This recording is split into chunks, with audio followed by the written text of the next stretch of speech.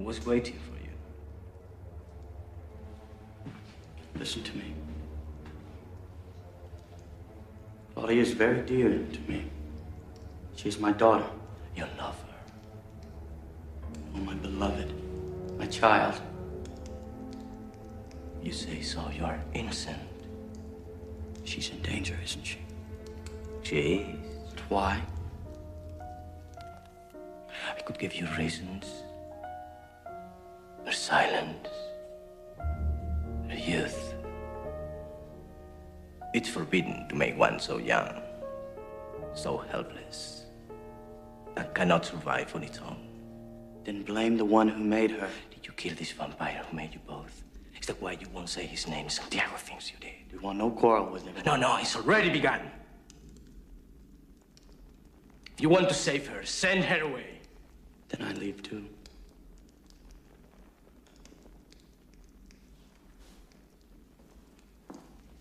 So soon? Without any of those answers you so longed for. You said there were none. But you asked the wrong questions.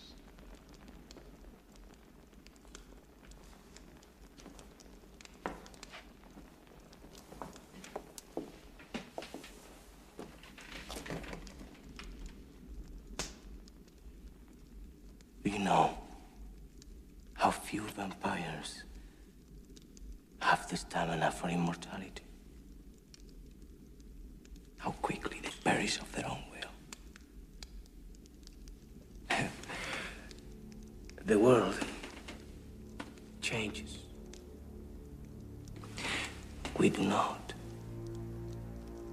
Therein lies the irony that finally kills us. I need you to make contact with this age. Me? Don't you see? I'm not the spirit of any age. I'm at odds with everything. I always have been. But Louis, that is the very spirit of your age. The heart of it. Your fall from grace has been the fall of a century. The vampires in the theater? Decadent.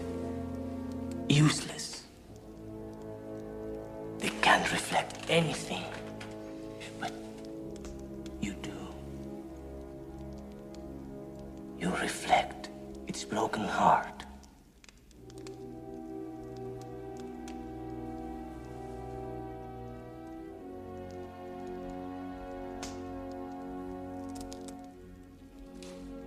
Vampire. With a human soul. An immortal with a mortal's passion. You are beautiful, my friend.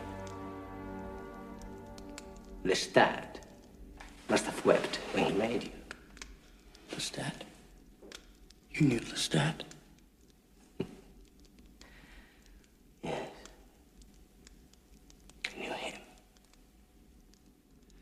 Knew him well enough not to mourn his passing.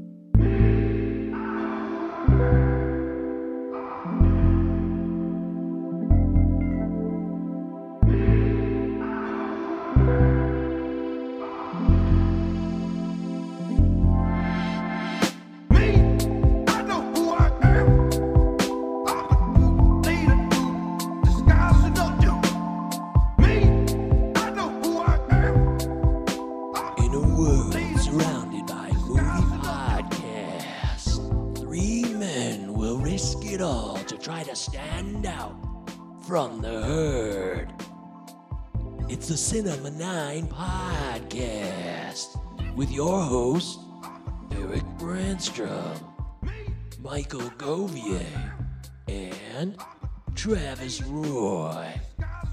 Coming to a speaker near you right now.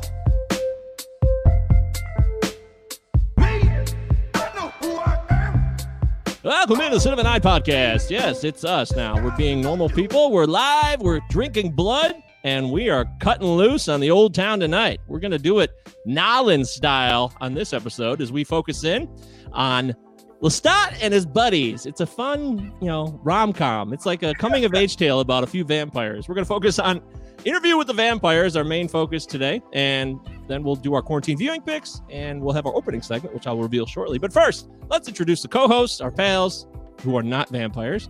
Travis Roy, how's it going? How's your vampire fever? My vampire fever is it's in a fever pitch, No, I feel pretty good. I'm ready to talk about my two vampire dads. It's gonna be a good time in touching base with my goth teenage self. I'm excited. Oh man, I got so many things to say about this movie. I can't wait to get into it. But first, as always, Eric Brandstrom with the name Lestat de Lioncourt on his screen name. How's it going, Lestat? Mike, if you thought the cast of last week's movie was too white, these motherfuckers are translucent. I cannot wait to talk about the film. That's true. But I will say, at least they had blacks early on in the film. That's the only advantage it has. Even if they were slaves, which is totally bogus. But I don't know. Well, we could argue about that, but we probably much more interested.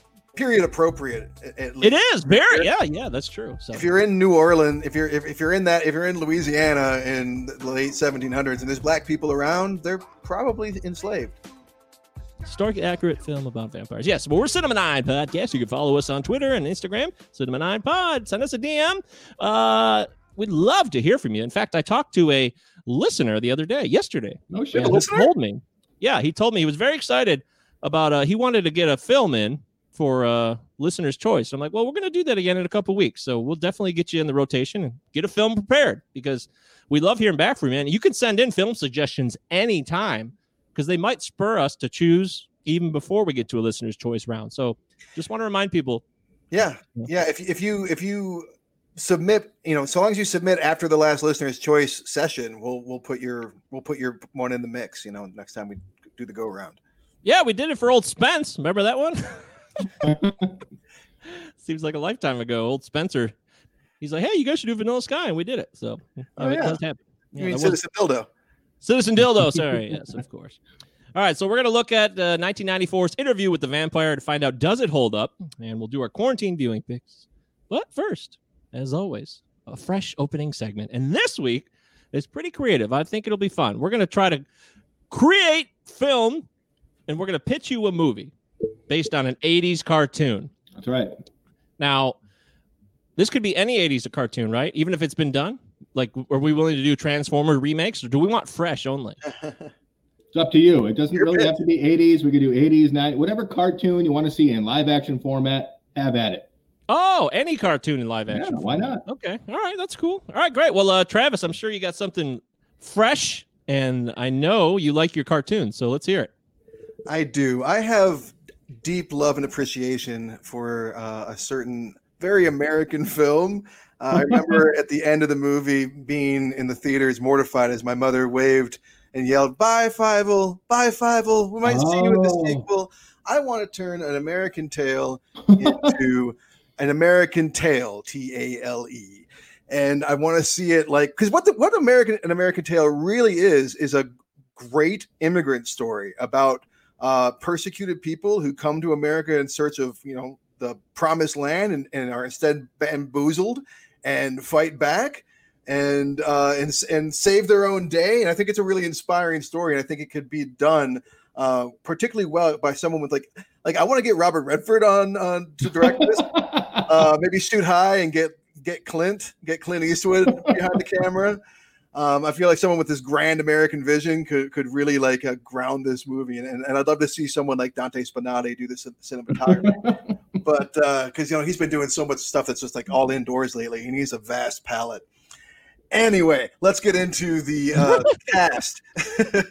So now the Mouskowitzes are clearly Jewish, and it seems to me like it'd be best to have Jewish actors play them, but at the same time, Fievel. Tom Holland is an obvious Fievel to me. Now he is ethnically Jewish in his heritage, but I don't know if that really matters at the end of the day. Haley Steinfeld would be a great choice for his sister. Beautiful and beautiful singing voice.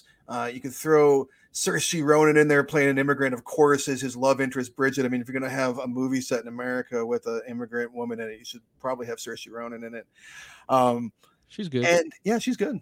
Yeah, she's good. And the kicker for the role of Tiger that was played by Dom DeLuise, I think that I'd like to see Tom Hardy tackle this role. I think that I'd like to see him kind of, he's great with weird voices. That's all he kind of does in a way. And he's also like, if he's going to be playing like a cat, he's got to be kind of menacing but lovable at the same time, right? Because I mean, that's kind of like, because we're going to be dealing with human beings. Everyone's going to be playing humans. My thinking is that the immigrants would play immigrants, and then like the cats would be like, like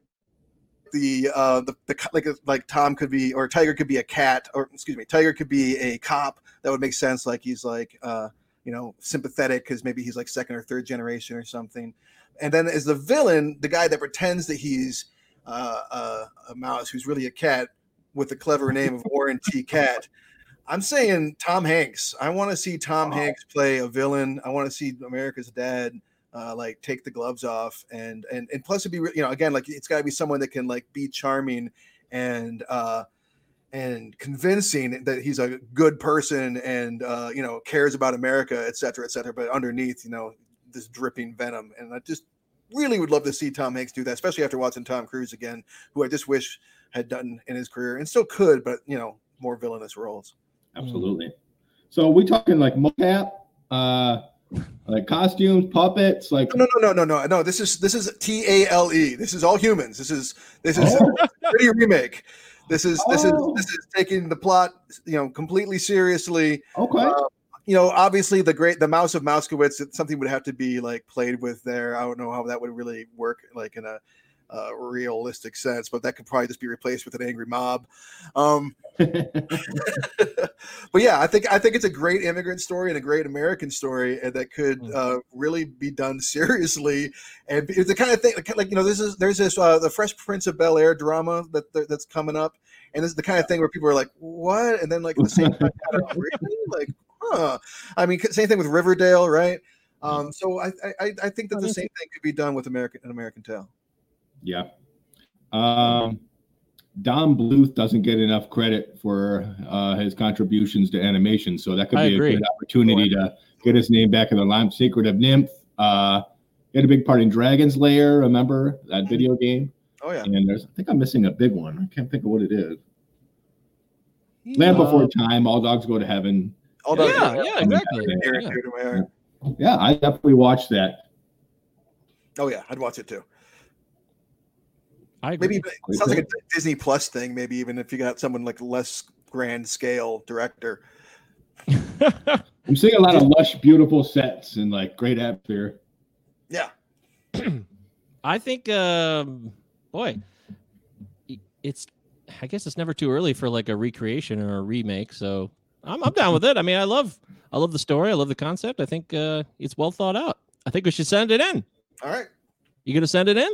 Yeah, I'm going to go tell Hollywood right after this. They've already got a release date for Five Goes West before they even shoot the first one. Let's tell Hollywood. All right. I really thought I thought you were going to go with something different, but that was surprising. I thought you were going with Robotech. So did I. Yeah, I thought maybe you want to bring it to life. But hey, way to throw a curveball. Way to mix it up, Travis. Yeah. Good for you. All right, Eric Branstrom, what do you got? I know you got something very detailed. Yeah, when I grew up in beautiful Livonia, Michigan, from an early age, I used to watch this show nonstop. And the original series ran from 85 to 89. It was animated in Japan, but voiced by American actors. And I remember it having this huge influence in the 80s, and then it just kind of went away, and you only randomly hear about it here and there when you see like a tattoo or like a shirt. But I'm talking about Thundercats. And I think the premise could make for a really interesting blend of science fiction and fantasy, likes we haven't really seen since, I don't even know what, Jupiter Ascending or some bullshit that just didn't work out. But that worked out. Yeah. I'll argue that point, but continue. Sorry. but I think there's a I think there's an appetite for this sort of story. You know, we've been inundated by the Marvel stuff, and they're fun. But I think it's time that we take a chance on like a different property and see where it go.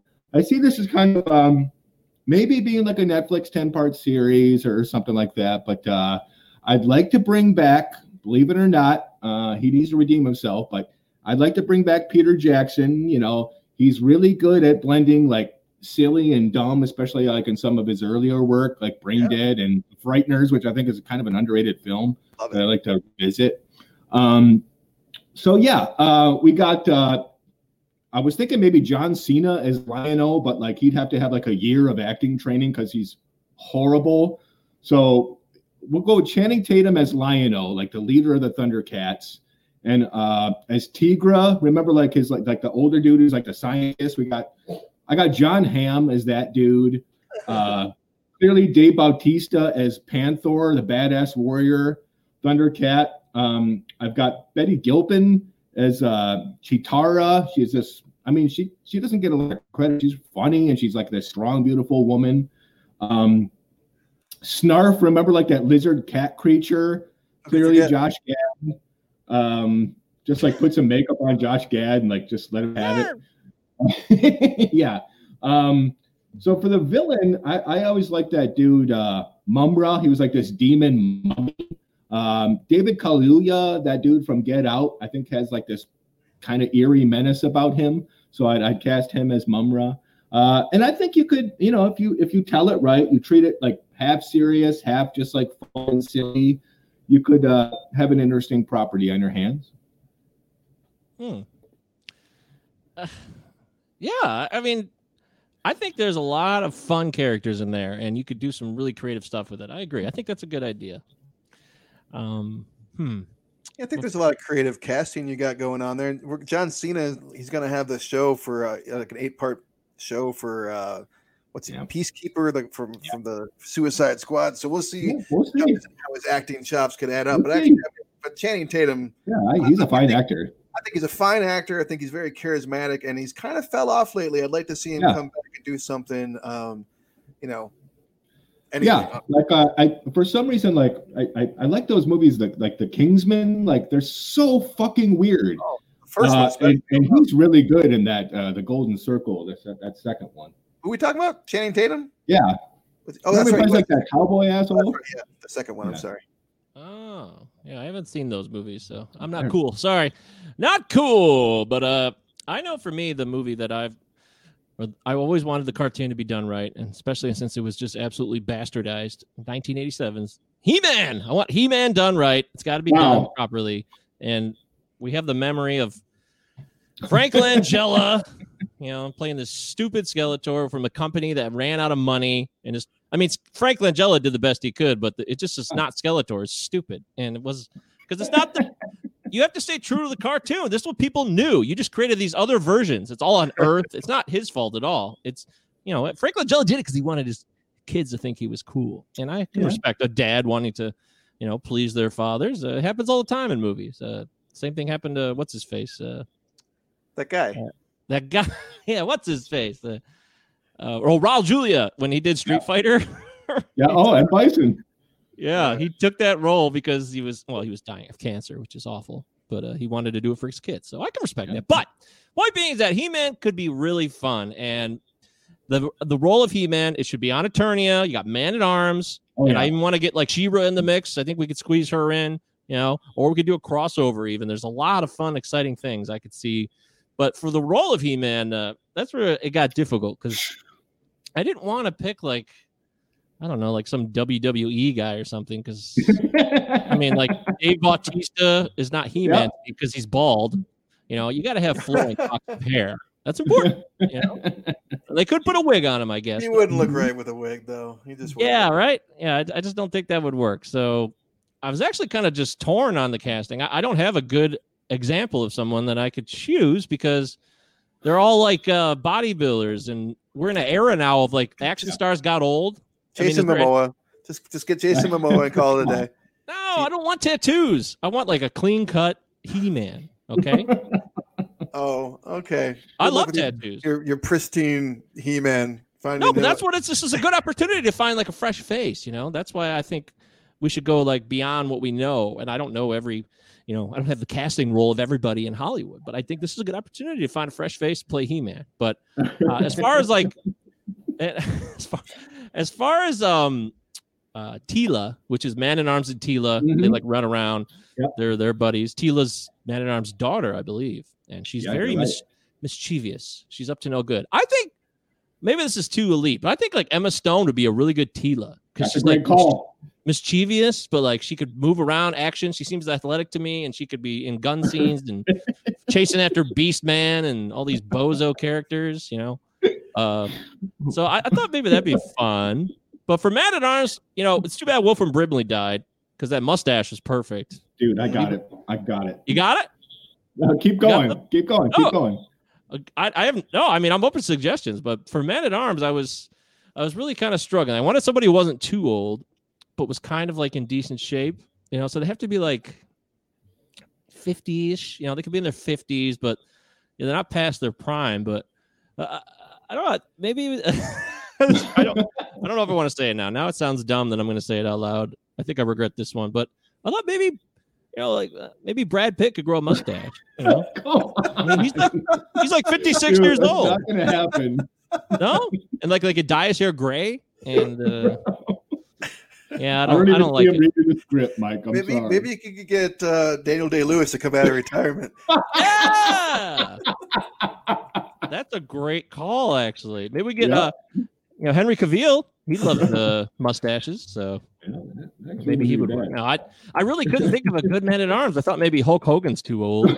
I was thinking like a Top Gun era Tom Skerritt would be perfect. Yes, that is perfect. You're so right. I wish it was 1986. Who's got that energy now? Who's like now? It's Tom Skerritt. What's his nuts from Whiplash? J.K. Simmons. What's his name? J.K. Simmons is too J.K. bald. Simmons. Yeah. Again, though, Skerritt's got the flowing locks and the mustache. You're right. Anti-bald. I'm not anti-bald. If there's a bald character, I mean, I want Lex Luthor to be bald for sure. So. Filing a lawsuit. I don't want Jesse Eisenberg playing Lex Luthor. That was dumb. Baldest. That was so stupid. Shit. And Gene Hackman refused it. He refused to wear. He should have. I was watching. Like for some reason, I was watching like the making of Masters of the Universe, like the 1987 movie, and like they interviewed like Dolph Lundgren, like Billy Barty, and like Frank Langella came on, and I'm like, wow, how the fuck did they get Langella to come back for like the behind the scenes? Like I thought this was an embarrassment. He actually like really enjoyed playing Skeletor. And I remember pausing it because I was laughing out loud. He was like, I remember this one line that was in the script. And I'm like, what the fuck's going on here? He's talking about Skeletor, right? And I had to dig it up just now. He's like, it really stood out to me. And it's one of the reasons I took the role. And it's, tell me about the loneliness of good, He-Man. Is it equal to the loneliness of evil? And like I'm laughing, but I'm like, that's kind of a cool line. Yeah. I think there's both sides. They both struggle to live in isolation in their extremes. Yeah. Pathos and Skeletor. You don't really see the two being symbiotes. But I do see some CGI coming in here. Like Orko should be. I'm down with Orko. No, whatever the hell it was. That fuking thing. Yes, Billy Barty's thing. Billy Barty. Yeah. Wildor. Why like to delete a major character and replace him with a similar but different character in a similar role like is the most absurd move like you could make. Like, well, this is a beloved character. They'll like this guy better though. So they put the effort in. It's not like they didn't blow it off. It's like, well, we're going to put in the effort, but we're not going to do it the way people want it. Well, we got Billy Barty. Well, we could just throw like a purple coat on him and a cap. We're done. No. Let's make him sit in the makeup chair for, I don't know, 6 to 8 hours every morning. Let's do that instead. Let's do that. Wait, are you serious? We got Frank Langella's Skeletor? Yeah, we're serious. Holy shit. Anyway. And I thought maybe Dennis Villeneuve could take a shot at the director's chair. Okay. All right. I think it'd be a little, it'd be interesting. He's coming off Dune. I could see him really fitting into this kind of role. But hey. We're all shooting high. We're all shooting high here. Yeah. Although, I'm looking for a fresh face for He-Man. So send in your headshots now. I'll be curious to see what we can find. All right, so yeah, that's what I would just like to see that before I die. Redone anyway. I don't care how it's redone. Really, I just want to see a live action done with at least the regular characters. Done right. And stay in Eternia, for sucks. Christ's sakes. Yeah, At just the very least. let's do a movie about the origins of Superman on Krypton on Mars. You know, it's like why? Anyways, those are interesting. Interesting choices. Do you guys have choices out there? What cartoon is dying to be made into a live action full-length movie? Let us know. Hit us up, cinema9pod, protonmail.com, cinema9pod on Twitter and Instagram. Yeah, I flirted with biker mice from Mars, and then I thought it would be a little too outlandish for 2020, post-COVID, the election and all that shit. Darkwing Duck would be kind of interesting. just too intense. You thought biker mice like, just like the people aren't ready for it. Like, no, not yet. Give it 5 years.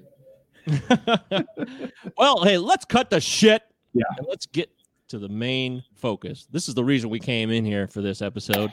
It's time to find out 1994's Interview with the Vampire.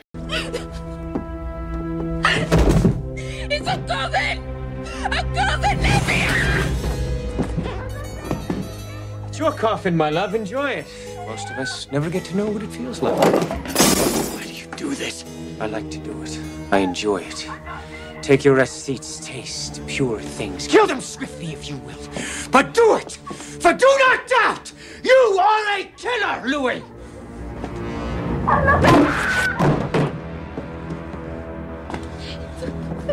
What's that, man? It's a coffin. Well, so it is. You must be dead. I'm not dead, am I? No, you're not dead. Not yet.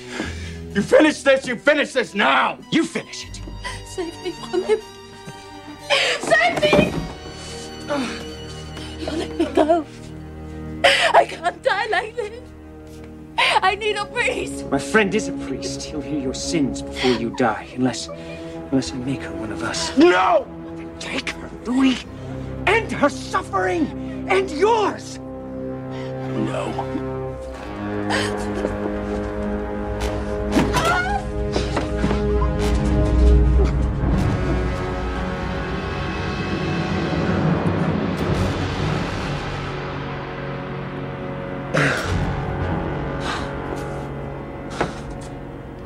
Now, are you happy, Louis? My God. To thank you for all I have to learn from. In the old world, Louis, they called it the dark gift. But I gave it to you. Does it hold up? Yeah, get the vampire. This is one of the most disgusting films I've ever seen in my life. And I genuinely had to like stop it almost a couple of times. I got like uncomfortable watching especially the early. Yeah, we'll get into this, but it really was like, man, this is gross. This really like grosses me out or like makes me uncomfortable, and I was surprised. Mike, you never cease to amaze me with your horror shit, man. I mean, this is so tame. I mean, it's so tame for a vampire movie. It's extremely tame. Yeah, but like there's a lot of blood. It's tasteful, yeah. It's tasteful. Tasteful people getting chopped in half. All right, well, let's take it from the top as always. I'll have plenty to tell you. I'll break that down for you momentarily. But Travis, you chose this film, and there was a period of time where you were gothy. A little bit. Gothy. And so tell us about that first viewing, Travis, because I'm sure you remember it well. I don't. Oh! I mean, it was 1994 is that it came out. So I mean, let's see. I know that.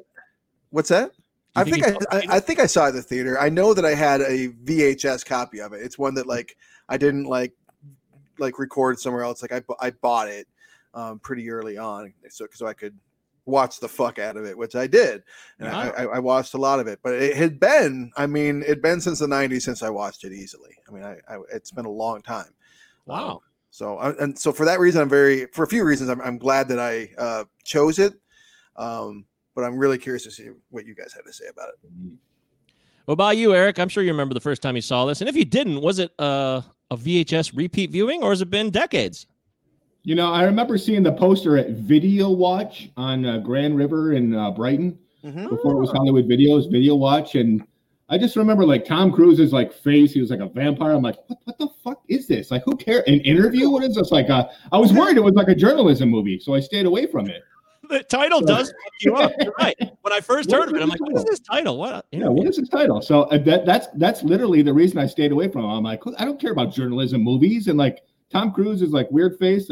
I stayed away. But you know, I came around, I rented it, and I really don't remember first seeing it, but like as the years have gone by, I watch this easily once a year, if not more than once a year. So I'm super excited. I can't wait to sink my teeth into this conversation.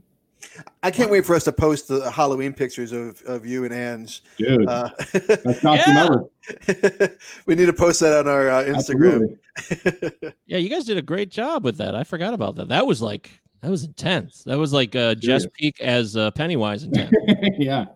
Well done. Very well done. I had never seen this film until 2 years ago. Okay. I saw it at our good friend Aaron Worley's house. He sat me down. He's like, I lived with him for a while, and we watched a lot of movies there. He's got a great entertainment setup. If you've ever been there, Travis, you have. So we settled in. I'm like, oh man, we're gonna watch this. And I really didn't want to watch it. And man, the first time I saw it, I was like, watching it this time, it went by a lot quicker, and it wasn't nearly as impactful as it was the first time I watched it. But the first time I was going through it all, I'm like, what is this? What's happening? What is this? It really blew my mind, and I was 38 years old, so it did surprisingly stick with me. And so that was the first time I'd seen it, and I didn't really plan to watch it again, though. I did recall, like, all right, I've seen that, that's enough. But then Travis brought it up, so now here we are. And as we take a look back in time, this is a pretty well-respected film by fans. Obviously, in case you don't know, if somehow you've never heard, this is based on Anne Rice's multiple novels, right? There's many books, but there was one book, but there's many books about Lestat, right? Is that fair to say? Yeah, that's correct. Okay, yeah. So and Armand and others, yeah. All these characters. Okay, yeah. Louis. This is Louis's big turn, as far as I recall.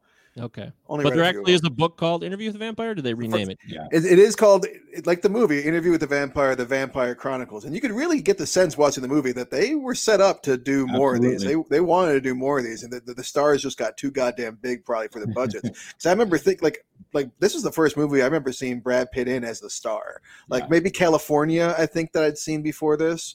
I'd seen like Thelma and Louise and a couple things, but this is the first time where I was like, okay, this guy's the star. Like that was kind of weird.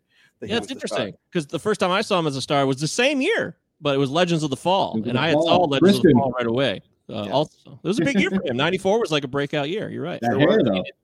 7 and 95. So, that's okay. So on IMDb, do you guys know the scores, or you already look them up?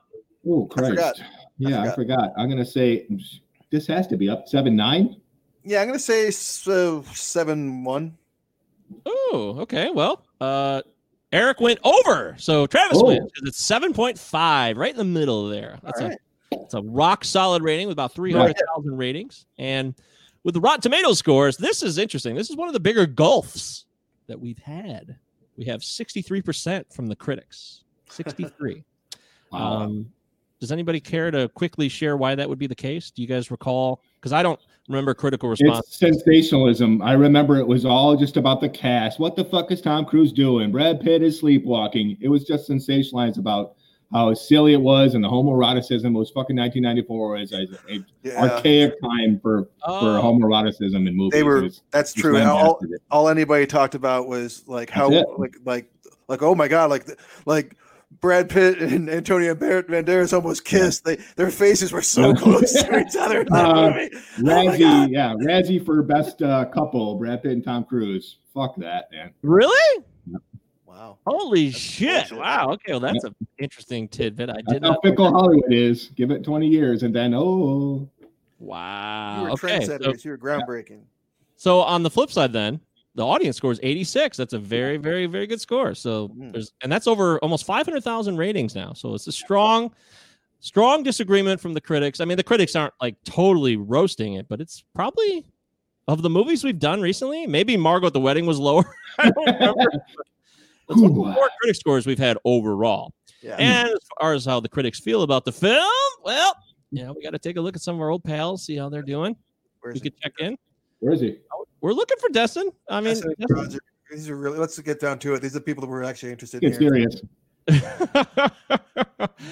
Destin. Oh, here's Roger. Okay, so this is many years ago. This is back in the 90s. My complaint about the film is that not very much happens in the plot sense.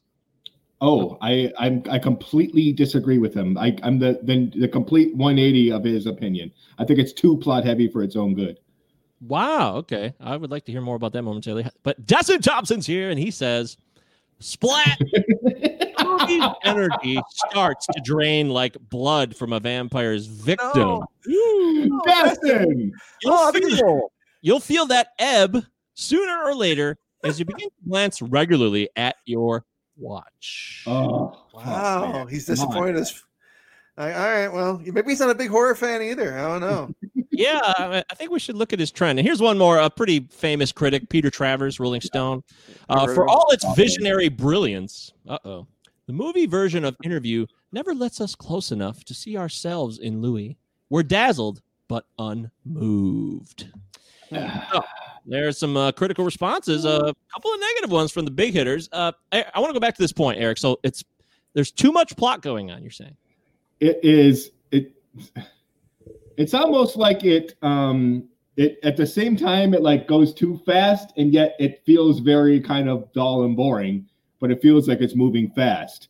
They stuff so much in. It's just this happens, and then this happens, and this happens, and this happens. There's no air to really breathe. The characters very rarely just sit there and ponder the circumstances that are happening to them, especially in that second act. Is unforgivable in that second act when Armand gives him the choice between staying there with them or and leaving Claudia or going away with Claudia. There isn't one scene where he even has to think about that choice that defines his entire character, because his whole personality is about discovery. That's his whole journey, wanting to discover whether he's evil or not. Armand offers him the choice. There's nothing. There's no scene. It's just, oh yeah, whatever. He probably said, we're out of here. They kill. But that thing happens over and over and over again. It's plot beat, plot beat, plot beat. Right. Like when Lestat. I mean, obviously we're doing spoilers, guys. Yeah. Like when Lestat, when they think that they've killed him, and like we needed more time with them without Lestat. Like he's back in like 2 scenes or something. Did you time it? I timed it 2.5 minutes. He's just back. Wow. Yeah, the movie really could have stood to actually be without his presence for a little bit longer in those moments. Like he's almost too big for the movie, which is a good thing. But I agree. Like this movie could have been 3 hours long and with more pacing, and I would have been happy with that. In fact, in a lot of ways, it feels like the first 2.5 episodes of like a 12 series arc. 12 episodes. Interesting. Wow. Well, it's directed by Neil Jordan, who has a long list of credits. Crying Game. That's something I remember big of his. Dude, High Spirits. Come on. I never saw it. High Spirits. Love it. Love High Spirits. The Goot. It's so good. Well, I'll have to check out High Spirits. I'm sorry. I apologize, audience, for not watching High Spirits. However, I mean, Louis is just so fucking annoying. He's so annoying. And that was one of the first things that stood out to me when I originally watched the film. I'm like, God damn it. This guy's not like deep and philosophical. He's just a fucking baby. And he never annoyed me. He never annoyed me until this viewing. Really? Like, I never really picked up on. I mean, maybe because I was a pretty mopey teenager, I never picked up on how mopey and self-pitying he was, for how much he lamented his own choices and blamed others for them. Yes. But maybe that's what we're supposed to get from the character. And I just wasn't getting that lesson the way I should have before. And also, it's so funny because Brad Pitt was miserable making this movie. He tried to get out of it, and it would have cost him millions of dollars to get out of it. So he was genuinely miserable making the movie, and it really shows, and it works for the performance. You didn't even warn them, did you? No. And you knew what I would do? I knew. I rescued you, didn't I? from the terrible dawn.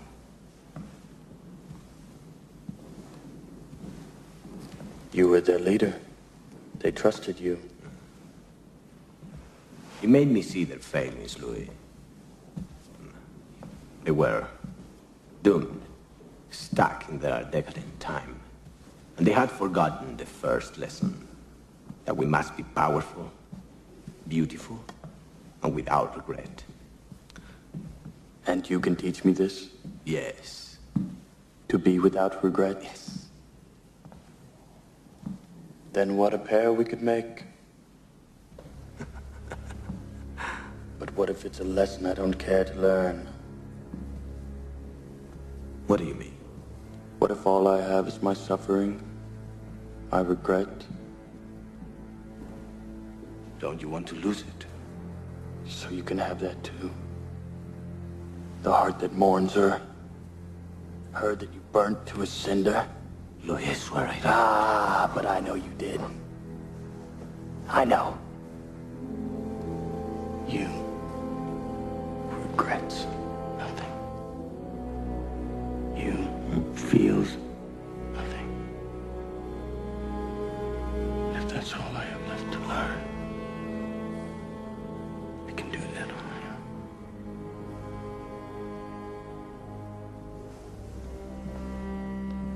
own. Louis, Yes. I will die. No, you are dead.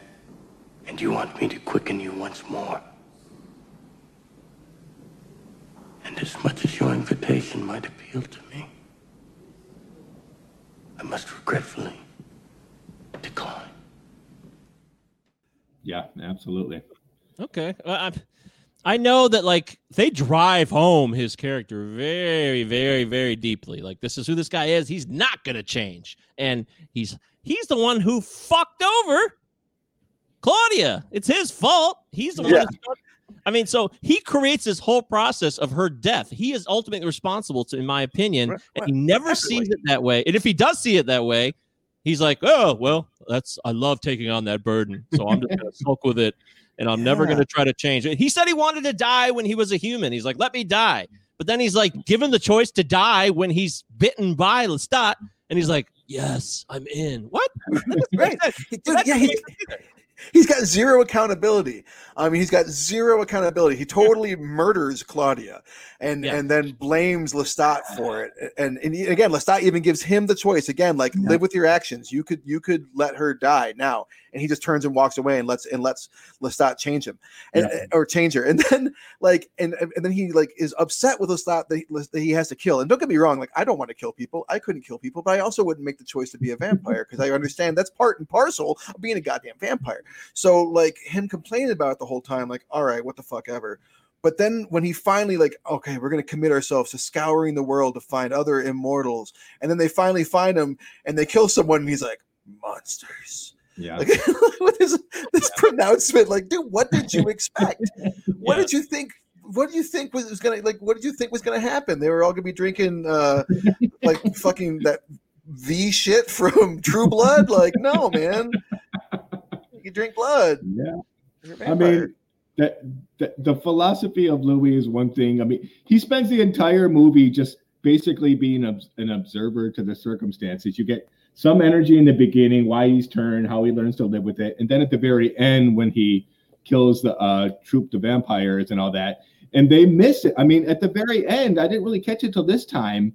He tells Malloy, the boy played by Christopher Slater, that all he does now is feed off the people that cross his path.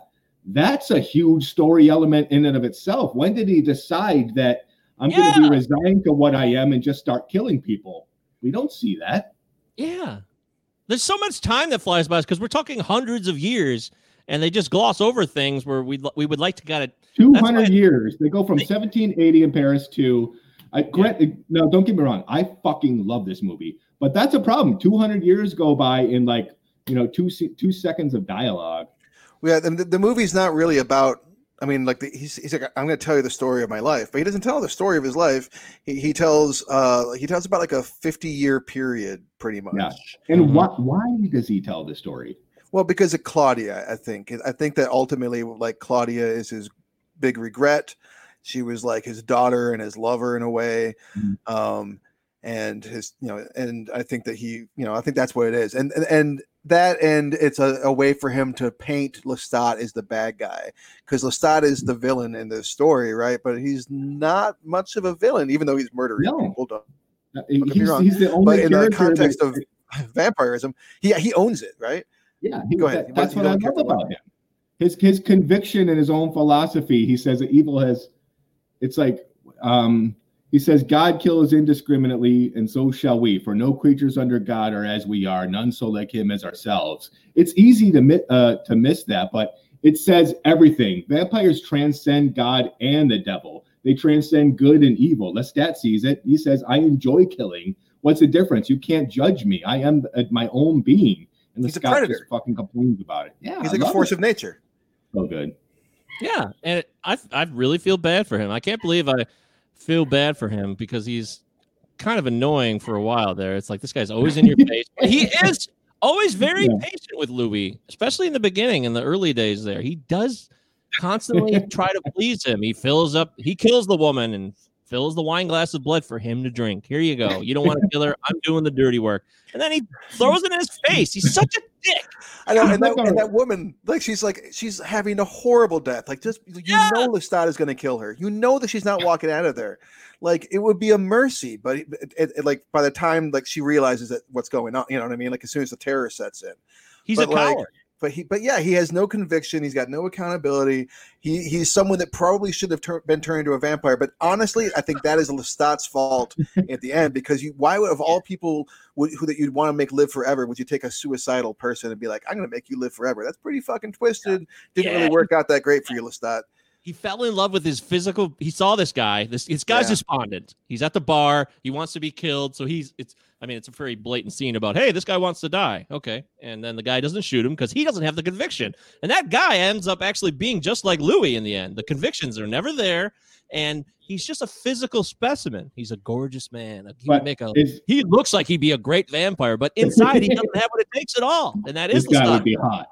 But it's even more, that if you think that's arbitrary, the throwaways, which I love and it's fun, like, why does he turn the interviewer into a vampire? It's just so arbitrary. The thing about these vampires, they should really be adhered to who they decide to turn. That should be a huge thing, not just randomly being like, hey, I'm going to give you this choice. Yeah, I think that was more to spite Louis. I think that was you know what I mean? Because I think that this is your confidant. This is someone you thought was going to tell your story, and probably Lestat was listening the whole time. I'm guessing, and because so probably how long he visited him before that. Like when Louis visits him in that little shul, we don't know how long a time that is before he actually meets up with the interviewer, right? We don't know, but still we do know that he knows that who the interviewer is, and that Louis told him his story. So I'm guessing that he was creeping around listening, or at least caught enough of it. And at the very end of the whole thing, if he would have caught the part where Christian Slater's character asked to be turned. So so it'd be like, oh, Louis, you don't want to do this. You don't want you want to shirk with a gift that I gave you, that I gave you 3 fucking chances to turn down. And so I will turn the guy. So next time you see him, the guy you thought that you turned into your confidant, I turned into my new apprentice. So that's a great point. Thank you, Travis. You nailed it. Yes. So let's I just want to talk about that ending then. We can move to the end there, because is that necessary? I feel like it was forced. They want to throw in just a little more Tom Cruise screen time at the very end, and suddenly he looks better. Are we to be led to believe that he could look better and improve if he started feeding on humans, because he's been feeding on shit animals? I thought he was permanently disfigured, because all of a sudden he looks pretty damn good in that Corvette in the light of the night. I think it just takes him a long time to heal, a lot more blood, it's a long recovery. Because it wasn't just the drinking of the blood and the coming back from the burning and the it was the burning too, right? There was a lot that he had to recover from. So I imagine it might take a while, because he was an old vampire, but he wasn't the oldest vampire, and so like an essence thing. They need to regain this essence, and not just more blood and more blood.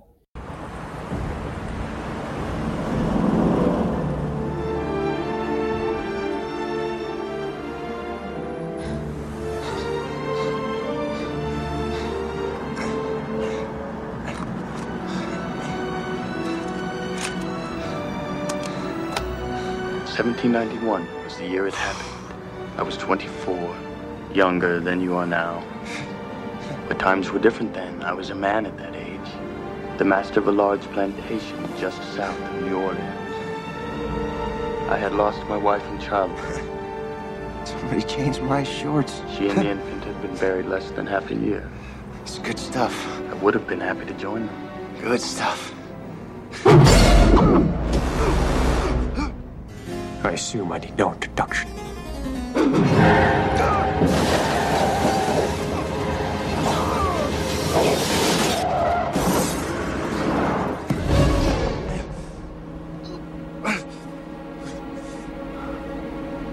I feel better already. Most of all, I longed for death. I invited it. A release from the pain of living. Oh, Louis. Is open to anyone. Still whining, Louis. To the pimp that followed. Have you heard enough? But it was a I've had to listen to that for centuries. Don't be afraid. I'm going to give you the choice I never had. This is the thing, though, like, and I understand that the novel could probably dive into much more detail and explain things to us. The movie doesn't necessarily have time for that, but I don't even know what the rules are. Like, who can be killed? They say the biggest crime is to kill another or one's own kind. Kill your own kind. Stephen Ray is so great in this movie. Stephen Ray, he's got that dumb face. Stephen Ray in this film versus Stephen so Ray smart. in the V for Vendetta. Oh, Yeah. No, V for Vendetta. They're just so different. He's the same person, but this it just shows his range. he can act. Bozo, pie-eyed bozo in this film, and then in the V for Vendetta, scary. he's like full and depressed.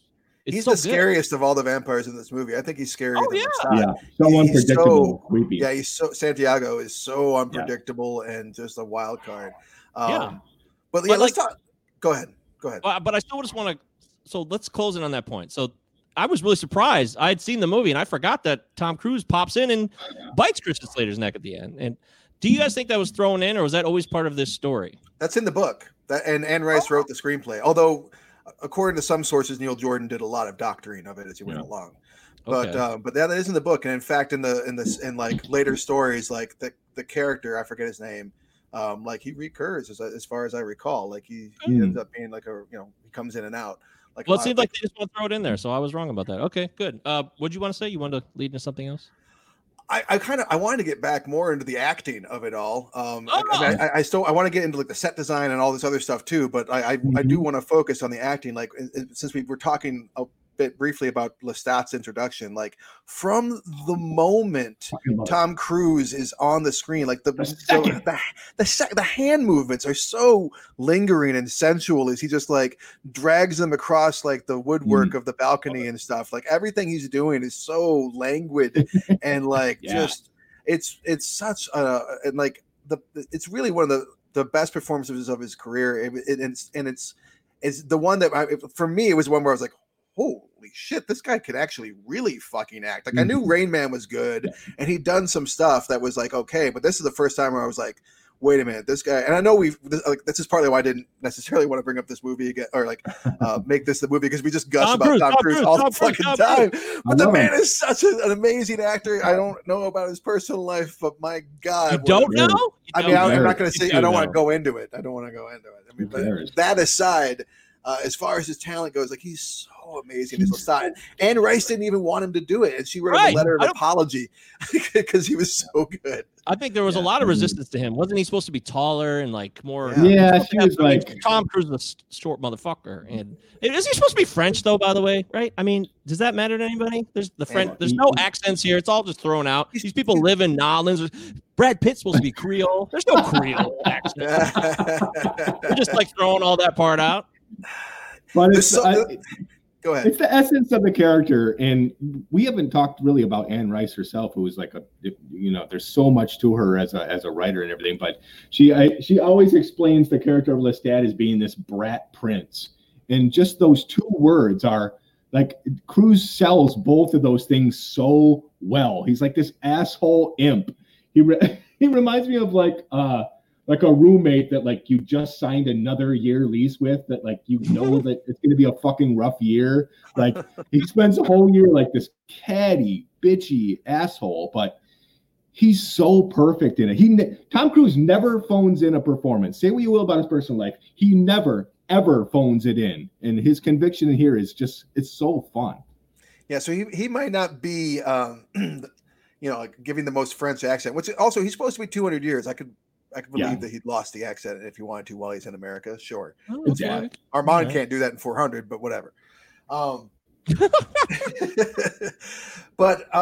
so the acting, like the emotion is very authentic, but I want to get into the looks of this movie. I mean, the set design, it's so gorgeous, man. Like it just looks so amazing. From like the scene when they're walking out onto the docks and you see all the ships and all that shit. Yes. I mean, from the moment you see Brad Pitt from behind, even his hair, like even though it's supposed to take place in the 1990s at that point, his hair even looks like it's from the 18th century. I want to talk really quickly about the costume designer, a woman named Sandy Powell, who's also known for the Young Victoria, Far From Heaven, Shakespeare in Love. She did The Irishman, was nominated for that. She just killed it in this fucking movie. It looks so amazing. And the set design, everything is just like it's a very immersive world almost immediately. It's like the Southern Gothic, like what you'd expect, but like it is you were just like every scene just drips with like this very real physicality. Yeah, I completely agree. I wasn't familiar with her, but I actually went out of my way to look her up. Francesca Lascivo did Aviator. She's the set designer in this film. And Aviator is a great film that has a credible set design. So she clearly has a pedigree.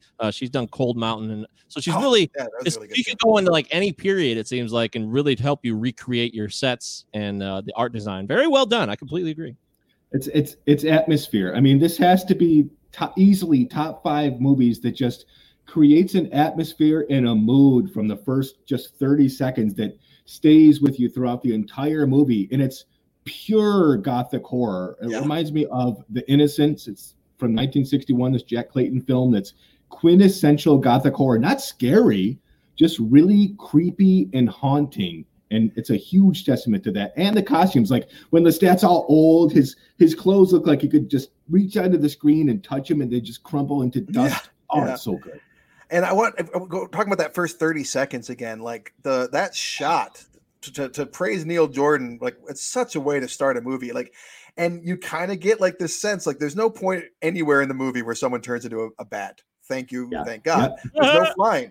But at the same time, you do get this feeling like you are yourself flying through San Francisco and then landing on. I mean, like it just looks so amazing. In a time before drone footage being possible, like it looks so good, and the movie looks so good throughout. The cinematography also really, really good. But Eric, when you talk about atmosphere, we need to talk about Elliot Goldenthal's award-winning or nominated score is so good.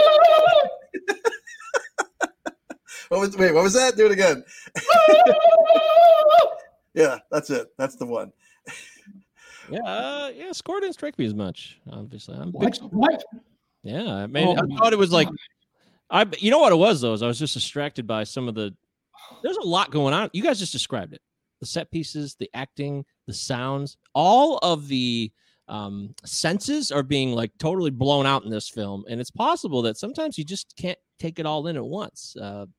And I think that's how I felt at certain parts of the movie. I did notice at times like, oh, this is nice, it makes sense, and the acting though, I think Kirsten Dunst as this little girl is so amazing, and I have such a respect for these kids, these children, who can act that well. It's so bizarre, man. It's so amazing. She's like, some of it's a little cheesy. Sometimes she goes really quickly from like, I hate you too, I love you. But that's also like how kids can be at times. Some of these, Claudia, are so old, tattered. You should throw them away. I will then.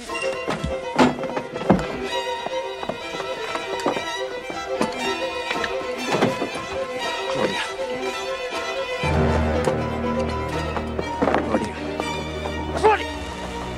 have you done? What you told me to do!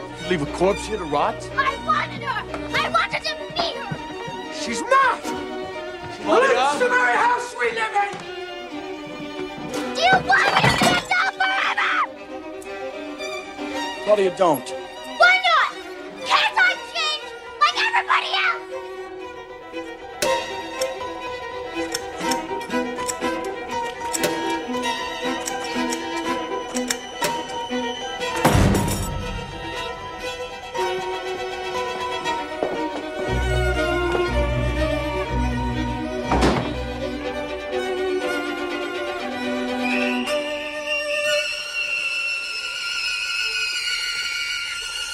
Which one of you did it? One of you did it! Which one of you made me the way I am? What you are? A vampire gone insane that pollutes its own bed. And if I cut my hair again? It will grow back again. But it wasn't always so. I had a mother once, and Louis, he had a wife. He was mortal, the same as she, and so was I. Claudia! You made us what we are, didn't you? Stop her, Louis. Did you do it to me?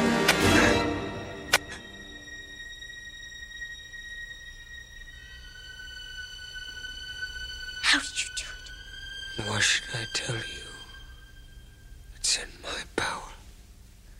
Why, yours alone. Tell me how it was done. Be glad I made you what you are. You'd be dead now if I hadn't. Like that damned corpse. Now get rid of it!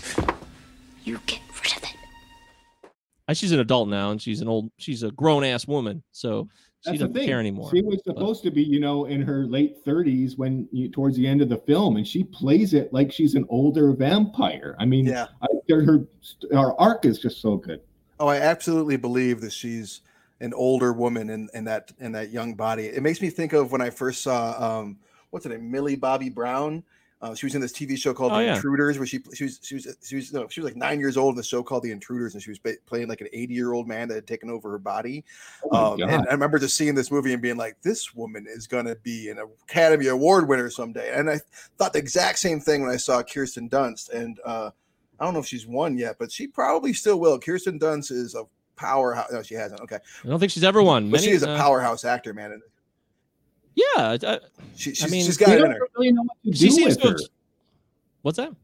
It seems like they don't really know what to do with her these days. Yeah, I was just gonna say that, like, she is a great actress, but they kind of after like Sunshine and that period where she got to do the Marie Antoinette, was it the Sofia Coppola retelling of that, like the aughts? It seems like she kind of got lost in this last decade and missed opportunities for her to be in great roles, which I think rightfully should have happened, but it doesn't seem like they necessarily did. Can you think of anything from the last 10 years that you were like, oh wow, Kirsten Dunst was? Well, isn't she?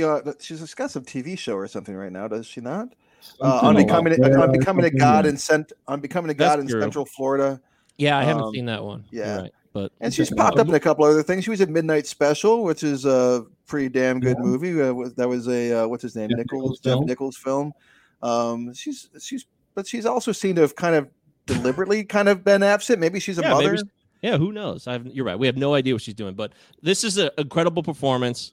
Her and Tom Cruise, and even I think Banderas is great in this film. He's like understated. Armand. He doesn't try. Yeah, he's a great Armand, and he seems like a guy that I actually like his character, even though I know he didn't know what to do. He's in a tough spot.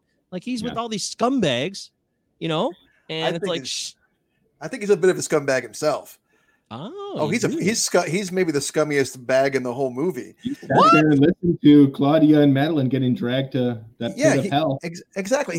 Because he didn't have the control. Well, but still, I mean, he probably could have stopped it if he wanted to, and even if he couldn't, he still turned on his entire crew. Like I see it right now. Like his whole family, basically. He's just like, hey, I just met this new vampire who I think is really hot. I'm gonna let him kill everyone that I've known for however many. I mean, like there's a ton of vampires. Kill your own kind. Not supposed to do that. Not supposed to do that. Right. What was that thought? He's the vampire. I kind of liken him to someone like the Joker who sees his crew as just these clowns. So just waste them all and start over with Louis. I think where his mind was at. What I just had a revelation about, though, Travis, when you said that, is not that he let the whole crew go. That was clear. Know your own kind. Wasn't he? He wanted Louis for himself, so he did allow them to die. That's very complicit. Like he knew he would save Louis, which he did, and nobody stopped him. You're right. So now that I look at it like that, you're right. Yeah. And also that moment when he saves Louis and he's that Edgar Allan Poe moment where he's like breaking down the wall and he's like, reverse Cask of Amontillado. And Goldenthal's score does that sting where it's just like pure Danse Macabre by what's a Saints. I can't think of the composer, but like the Halloween, that fucking classic violin song. It's so clearly influenced by that, but it just like works so well. It's so manic and intense. Oh. It is. I'll give you that. I'll give you that completely. And the fact that they all stand around him too when he wants to go see. If they're all right there. I was like, what? They're all there, and they let him staring at him, and he's looking at them as he walks to see the perished remains of Claudia and the woman. I think it was a painful decision on Armand's part. I think it's likely that he knew he was never going to convince Louis to leave Claudia, so he had to have Claudia be out of the picture for him to be able to join him. So it was probably a really fucking tough decision. But he's just like Lestat. Yeah, I don't think it was painful at all. I think he wanted to have his cake and eat it too, and just have. I disagree with that, but I think that Lestat and him have similarities, and they both misjudge Louis. Everybody misjudges Louis. They just can't get it right. Can we talk real quickly about another great moment that we're kind of on here when he tips over all of the when he puts the lighter fluid or whatever, like the oil on all the caskets, and he tips over that candle. I mean, Brad Pitt's had a lot of badass action moments like in cinema, but the look on his face when he so just impassively sets them all on fire and turns around with that scythe, which is a little heavy-handed to have a fucking scythe. It's an impractical weapon, but still very large, cumbersome. Yeah, unwieldy. But he turns around and like it just that whole moment is just like so like the guy that doesn't kill, he's ready to fucking kill, and he really kills. It's pretty cool. I also don't believe that in that scenario as it's staged that he would beat Santiago. I very, very think that Santiago is much smarter than him and has had a lot more experience, and I think he would have took him out. Unless you underestimated him, which everyone does do. Okay. It's not every day you come across a scythe being face to face with. Yeah, but he's like, what are you gonna do? He's magical. He knows how to walk on walls and disappear and pop in. It's the fact that he pops right into the side. Whatever, that's dumb. But I don't care. That's not the most important part of the film. But I feel Santiago's got a lot of shit for being like sleepwalking through the role, and it's super somber, and he's more of an observer. Anything. I personally think Brad Pitt does a really fucking good job, even with what he has. And there's a big difference between how he acts back in the day and how he interacts with Christian Slater. He's more resigned to how he is. He's got a little bit of a sense of humor, a little twinkle in his eye. Yeah. So I think there's a lot of complex layers we're not noticing on the offset. And that should have been River Phoenix, by the way, for those of you that don't know. River Phoenix was slated for that role, and Christian Slater took it, and I think he donated his salary to charity that's to great. the Phoenix family, which is a very nice story. And that is beautiful. And to get back real quick to the severed in half corpse of Stephen Ray, we got to give some credit still to Stan Winston, the special effects dude. I mean, the way this movie looks is just. I mean, from the subtle things to like when he steps into the light in the beginning and and Christian Slater buys that he's a vampire, I would too. Like there's no like I don't have to suspend my disbelief there. Like he that one vein. That it's actually fairly subtle. Like he could pass for human in the shadows, but like as soon as you see him in the light, like but then they can come in really heavy handed too with like charred corpses and cut in half and the corpse that Lestat dances around the room with, which is the comedy highlight of the entire film. Let's be honest. Please help us. Papa left us and didn't come back.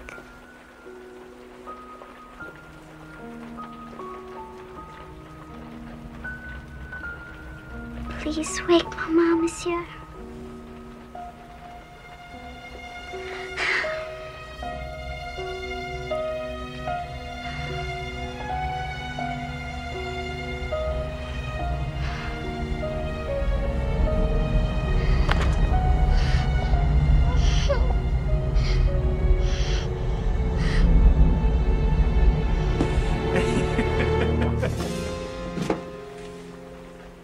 my philosopher, my martyr, never take human life. Oh, yes, this calls for a celebration. Non piomberai farfallone amoroso, notte giorno d'intorno girando. There's still life in the old lady yet! Louis!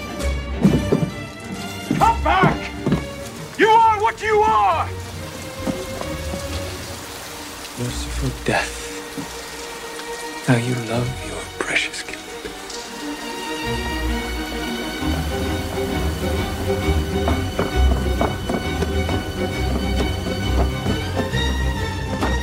Her blood coursed through my veins, sweeter than life itself. And as it did, Lestat's words made sense to me.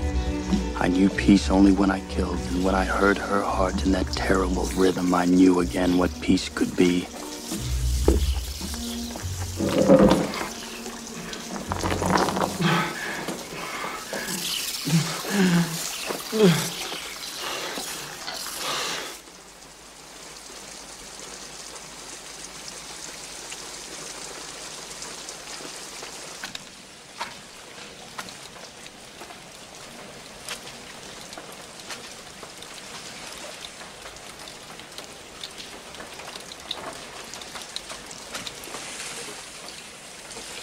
All I need to find you, Louis, is follow the corpses of rats.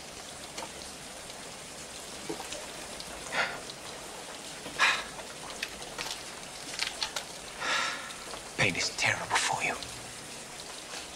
You feel it like no other creature because you are a vampire. You don't want it to go on. No. Then do what it is in your nature to do.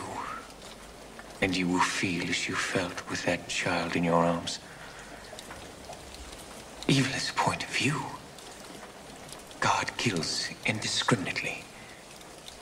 And so shall we. For no creatures under God are as we are, none so like him as ourselves. I have a gift for you. Come.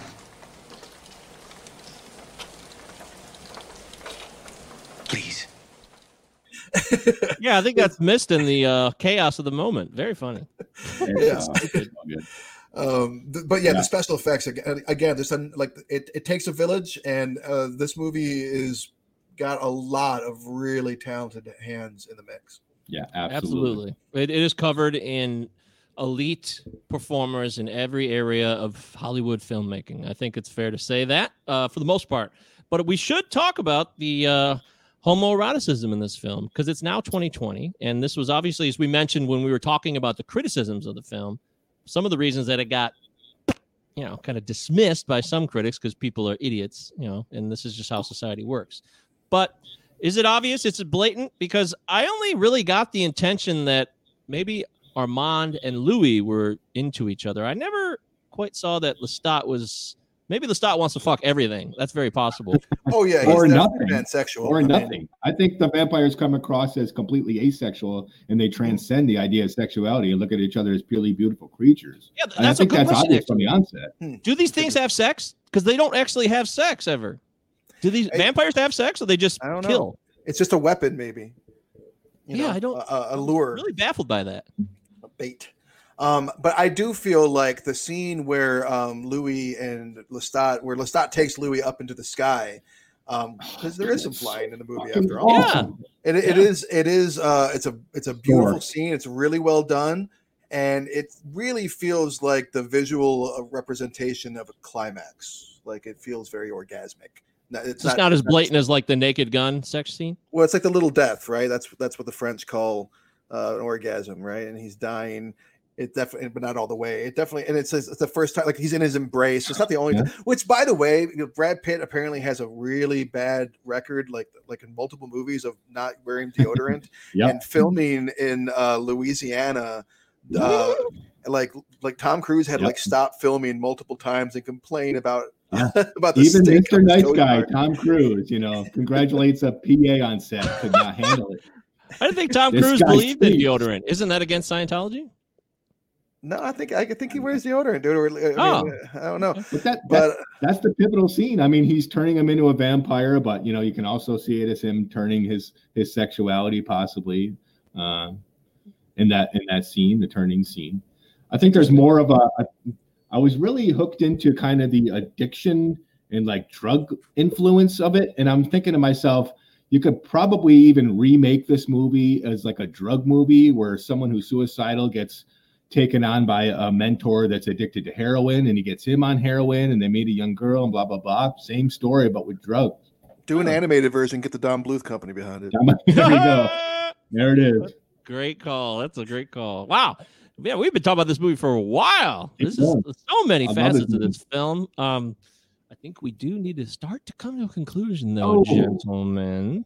You can get your final thoughts in, but I mean, it's 2020 now. This movie's 26 years old, and I think this is a film that is so interesting. Like, you could watch this again and again for many decades to come because there's so many interesting little tales in between the characters and the set design and the periods they are in. So they do travel through a lot of different periods, like we said. And too many. Does it drag, Mike? I mean, for me, when they go to Paris, that almost seems like the first 20 minutes of a completely different movie, if not the sequel to it. So it seems a little flat when they do that, but it does move quickly through, like, the kind of comeuppance that happens to Claudia. Like, that doesn't, they get there and it's like, oh, great, we're going to set a table again, but it doesn't necessarily stagnate. It kind of, all right, here's Armand, here's these bozos. Now we're going to get into, you killed someone else, we're going to get you back.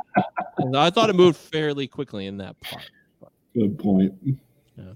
So, Travis, you can say anything else you want, but I think we got to get your final opinion on this. Well, I mean, so it is an imperfect movie. Like, there are moments where I'm like, I feel like things feel a little rushed or that kind of thing. There is definitely, like, at the end, I love the moment where Lestat like plucks the lacy what have you out from underneath of his sleeves, and like you get like the harpsichord sound. Like, he's still old school.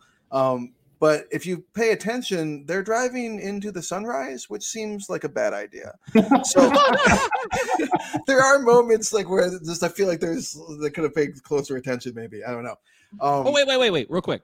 So, do you think Louis was ready to die because he was going to be in the sunlight when Armand saved him after he burned everybody? You think he was ready to just give himself up there? Because remember, he's out there in the streets and the sun's up. Yeah, probably. He didn't give a shit. I mean, he's been suicidal for like 100 years or whatever at that point. Huh. Okay, interesting. I hadn't really thought about it, but that is a good question.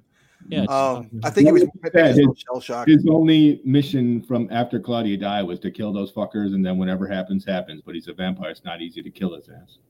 Yeah. So yeah, my take on the movie overall is that, like, I feel it moves along at a pretty good clip. I wish that there had been the proper sequels the way it could have gone, but those actors, all three of those guys, just got way too big after this movie. Not necessarily because of this movie, although this movie didn't hurt. They were just too big for that story, I guess, or too busy anyway. So I'm glad that we got I'm starting to get into the Halloween spirit, so I wanted to pick a horror movie. I probably will pick a horror movie again for the next time. So I had not watched it in like 20, 25 years. I'm very glad to have watched it again. While it's not, in some ways, it doesn't hold up in quite as being like as amazing as it was to me when I was 14. It does very much hold up as just a good piece of dramatic fiction. Good vampire, like a great vampire movie, stuff with great performances, a lot of talented hands, as I said, like on every step, on every level. So I'm giving it the big thumbs up. It holds up. Wow. Okay. Well, that makes sense. I think that's a fair assessment. What about you, Eric? I think we know where you're going to go with this. Let's put it this way. While like the GNR cover of Sympathy with the Devil is playing, Ange comes downstairs like, oh shit, I love this movie. I would have wanted to watch it. I literally would have started it from the beginning and watched it again immediately. I fucking love this movie. We didn't talk enough about or at all about Anne Rice, but this is a woman who writes this book in the mid-70s, a couple years after her daughter Michelle dies of granulocytic leukemia. And the doctors tell her the only thing they can tell her is that there's something wrong with her blood. That's all they can really say about it. So Anne Rice goes into mourning and she writes this story about lost that is just Dickensian in its beauty and its mythology. She provides a screenplay which is just so beautiful. The acting is off the charts. The cinematography, the music, blah blah blah. We've heard it all before, but it does what so many other movies about vampires don't do. There's no Dracula with a longing for just like this beautiful woman to love. There's no like enemy like Van Helsing trying to kill them. It's them versus themselves. It does so many things in such a unique way, and it's told so beautifully. It's 2 hours, and I could have sat there for another hour. I could sit there for a 10-hour miniseries. I love it. It absolutely holds up. Ooh, Netflix, you listening? Miniseries.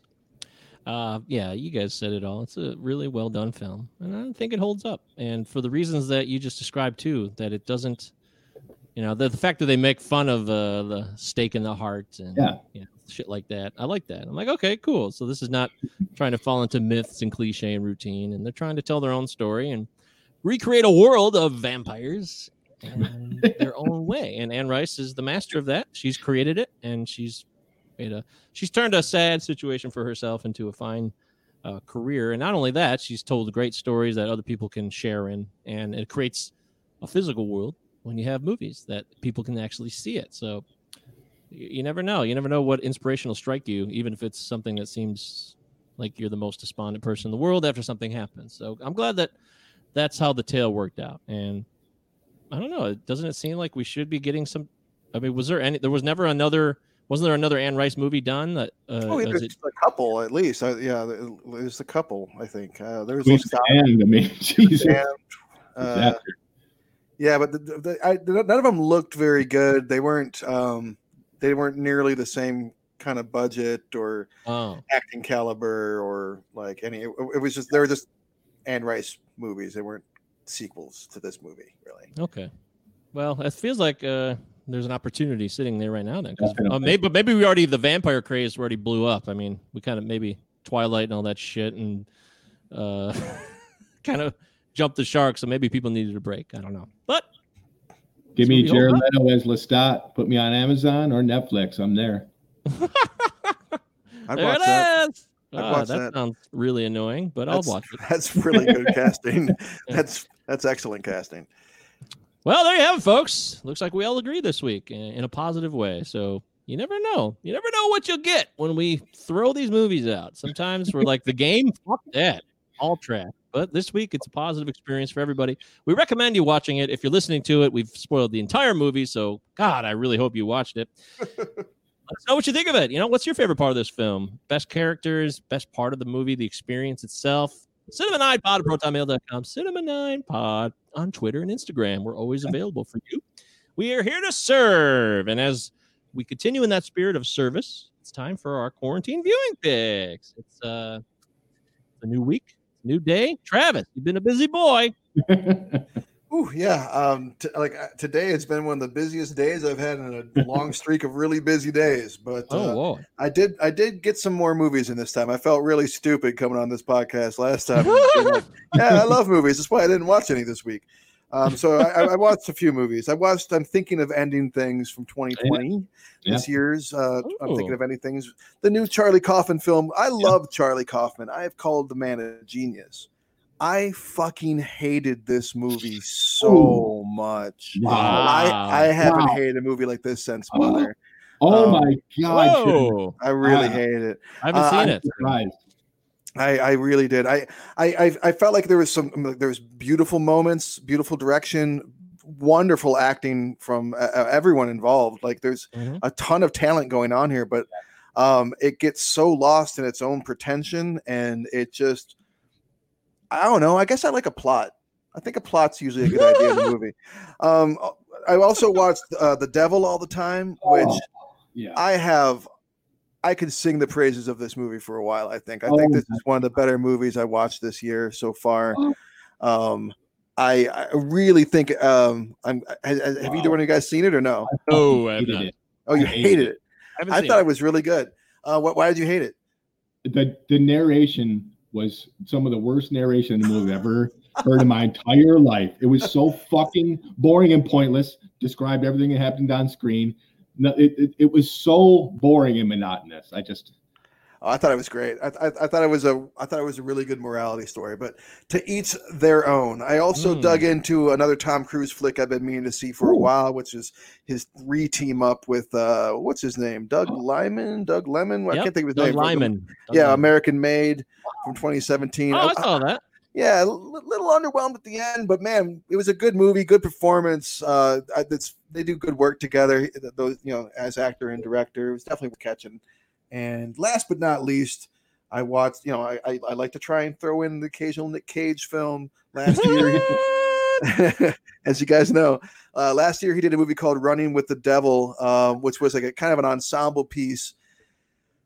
Leslie Bibb is in it playing against Cass, and she's great. But then it's just like such a disjointed mess of a movie. And I sent the clip to you guys of Lawrence Fishburne masturbating. Like there's a lot of jerk off scenes in movies, right? You got Sean Penn in U-Turn. Robert Pattinson has his moment in Lighthouse, but that scene in Running with the Devil was the most like bizarre, out of place. It was just like, what the fuck is this doing in the movie? And it's really weird that it's not Nick Cage doing that it's Lawrence Fishburne doing it. I was joking when I said Larry Fishburne. I thought like it was just some guy that looked like him. No, that was genuinely that was really Lawrence Fishburne in the most with the craziest O face I've ever seen in cinema. So it's worth seeing for that, I guess. I'm going to recommend it for that reason. But if you're a Cageophile like myself, this is one you could kind of skip because he doesn't really cage out too much, and it's no Arsenal. I'll put it that way. Arsenal's the new bar. Can't clear that bar. Get the fuck out. Well, nice offering, Travis. Glad to have you back. Eric Branstrom, you have the floor. I managed to sneak in a few movies. One is strictly based on circumstance. Strictly Ballroom. I never seen that, and I really like Baz Luhrmann. I showed my fourth graders Wonder because we've been reading that as a class book. It's like a Julia Roberts. It's like this. It's about this boy who's had all these surgeries, and it teaches you a lesson about don't judge a book by its cover. Terrible.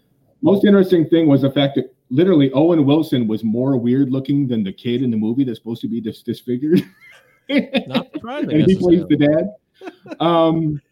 Directed very limply with no passion by the guy that wrote The Perks of Being a Wallflower, which is actually a really good movie. I watched An Affair to Remember, which is a classic that I love from 1956 with Cary Grant, Deborah Carr. Makes me cry every time. I can't explain it. As soon as this one scene happens, Ange looks at me every time, and there I go. I can't help it. Beautiful. But it's very nostalgia heavy, and you know me in nostalgia. I watched Lady and the Tramp, the original Disney, not the horrific live action remake. I'm sorry. I loved it. I know you did. And anytime you're trying to make an animal like talk like human being, I'm out. Yeah. I don't understand why that's like a thing. Like, I never liked the Dr. Dolittle, anything like that. I was a Tequila and Bonetti fan back in the 90s. I don't know if you guys recall this. Exactly. I'm into talking animals. I'm with it. I'm down. Animals. Okay. And that's it. So I'm hoping to redeem myself this next week. I got some on the horizon.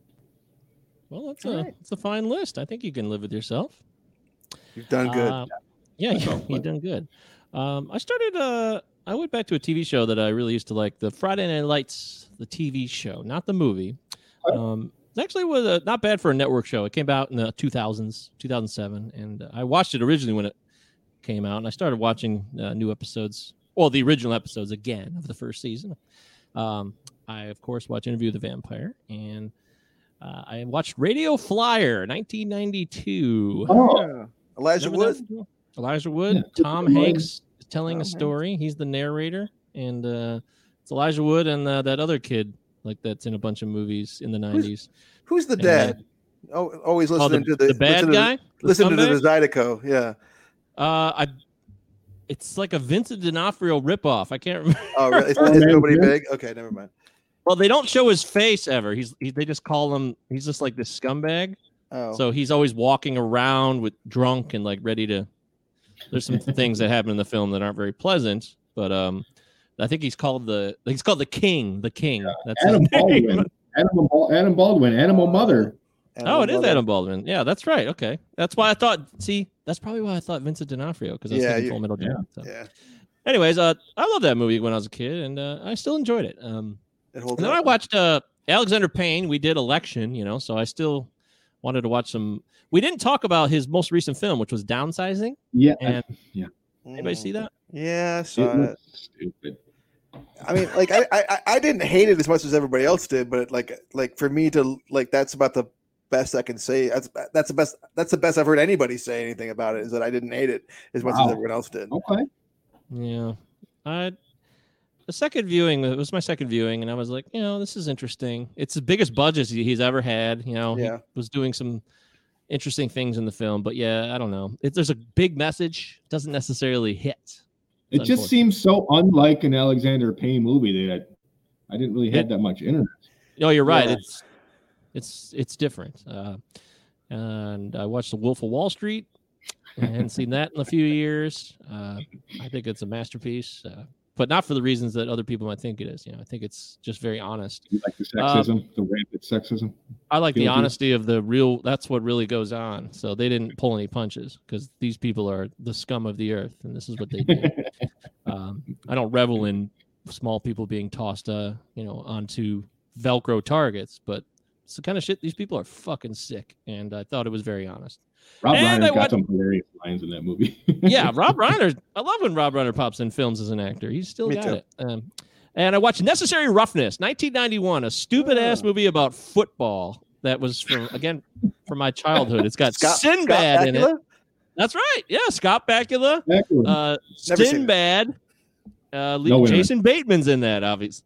When Jason Bateman's career was falling apart. That's when things went south. So. The lean years. So, of course, you're probably wondering if I watched Heaven's Gate, because I could have watched all these. We're not wondering, because we know that you didn't. You watched a different 3-hour movie. Let me surprise you. I did. What? Yeah, save the best for last. So I actually did. I was like, I got to watch it. I turned it off after about a half hour. Oh, my God. What the fuck? You've been waiting 8 weeks for this? The fucking beginning is like, what the fuck is happening? All these guys are just running around. It's just like insanity. Like, the movie just threw me off. I was like, whoa. So did you not make it to like the half-hour scene of the kid on roller skates playing the fiddle? I didn't even get that far then. I think I turned it off when fucking Richard Mazur's just walking around being all Irish talking to the that's fucking... so early. Early, I was like, what's happening? What is this? I turned it off. I just couldn't handle it. I just was like, this is too big. I think it was too big for me. I really believe that. I couldn't, and I didn't have it's grand in scope. A desire. Yeah, it's so slow and deliberate that I didn't have I didn't get any incentive to keep watching it. That was I mean, maybe I'll finish it at some point, but my desire to finish it was way down. I had the time. I finally settled in. I was like, I got to do this, and I couldn't. Well, I thought it was a beautiful film, and I'm glad that Eric recommended it to me. I felt like there was definitely moments of self-indulgence and waste that should have been cut from the 3.5-hour version that I watched. But I understand that I made the choice to watch the really fucking long version. But that was the version that he wanted out there, so that was the version I wanted to see. That's what I had. Right, which is worth. I think it's worth seeing. I do think that there's a couple moments that didn't work so well, but man, like good acting all around and just so gorgeous. I'd watch. What's the one with Clint Eastwood and Jeff Bridges right before this? Thunderbolt and Lightfoot. I'd watch that not too long before that, and all the best parts of Thunderbolt and Lightfoot were were brought, which was the visual stuff, the landscapes and stuff, which just really brought to the fore in Heaven's Gate, and it just makes for I don't know, I haven't spent much time out west, so maybe that's why I'm easily dazzled by cinematography of it. Well, maybe I'll finish it, but it just I was like, I can't do this anymore, and I stopped it. So maybe I know there's an interesting story there. The Johnson County War. I'm like, oh, okay, this guy's like a rich guy, and now he's like just being a simple sheriff. And I like the premise. It sounds interesting, but we'll see. We'll see if I get there. Thanks for trying. I did. I really did, guys. Ticket listeners. Oh no! Yeah, I'll do it. I follow the rules. So, all right. Well, those are my choices this week. Those were everybody's choices. And as we close the show, looking forward to next week. we hand the baton to Eric Brandstrom. Well, yeah, this was I had a tough time for like several weeks. I've had like two like in the air, and I'm like, this one or that one, this one or that one. And then out of nowhere, this just pops into my head. And I'm like, yes, this is it. So I'm super excited. It's a movie I first was introduced to by the legendary Jim Takis, film from 1995. I saw it back then, and I loved it. We're staying in the 90s. We're staying in the 90s. Usually. Of course. And I remember seeing the poster up on a lot of dorms back in the day, but I haven't really heard about it or definitely seen it or even thought about it really in probably 22 years. It's going to be an opportunity for us to talk about a filmmaking team that are brothers that aren't the Wachowskis. Dead Presidents by the Hughes brothers. Great. Dude, Yeah. So stoked. I literally almost watched that a couple days ago, but I'm like, I've had my hands on it for a while, a copy, and I'm like, I've just been savoring it. I've just been like waiting for the right moment to watch it. This movie. I am so excited to watch this movie again because I remember loving it back in the day. Lorenz Tate, Keith David. Yeah, It's we used great to watch call. this all the time in the 90s, and I still do. I love the Hughes brothers. Well, I don't love Book of Eli, but yeah, I'm down. This is great. I'm totally down. This is It's great. got Chris Tucker's best performance in it. Chris as I recall. Tucker. Yep, absolutely. Yeah, I'm well, excited. before Rush Hour, of course. So. Hey, well, it's no Fifth Element. Well, yeah, I mean, this is going That's to be a true. huge It's not. opportunity because these filmmakers, Menace to Society, and then this, they were on fire. And then what the fuck happened? Those are two really good movies too, Yeah. man. Mhm. Menace to Society is a fucking great movie. But we'll talk about it next week. I'm excited. Well, when you got Good choice. two personalities, weird shit can happen. So Yeah. even if they're brothers. All right, good call, Eric. I'm very pleased. We're staying in the 90s again, and that's okay. But I think one of my missions next week will be to literally take us out of this decade. I don't even care what it is, but we got to switch it up. But this is Great movies. it's a great choice, and we'll see you guys next week for Dead Presidents. Don't forget to do something cool. Send a picture of yourself drinking the blood of your roommate who you just signed a new lease with. Don't actually do that. Just for legal reasons. Don't actually do Disclaimer. that.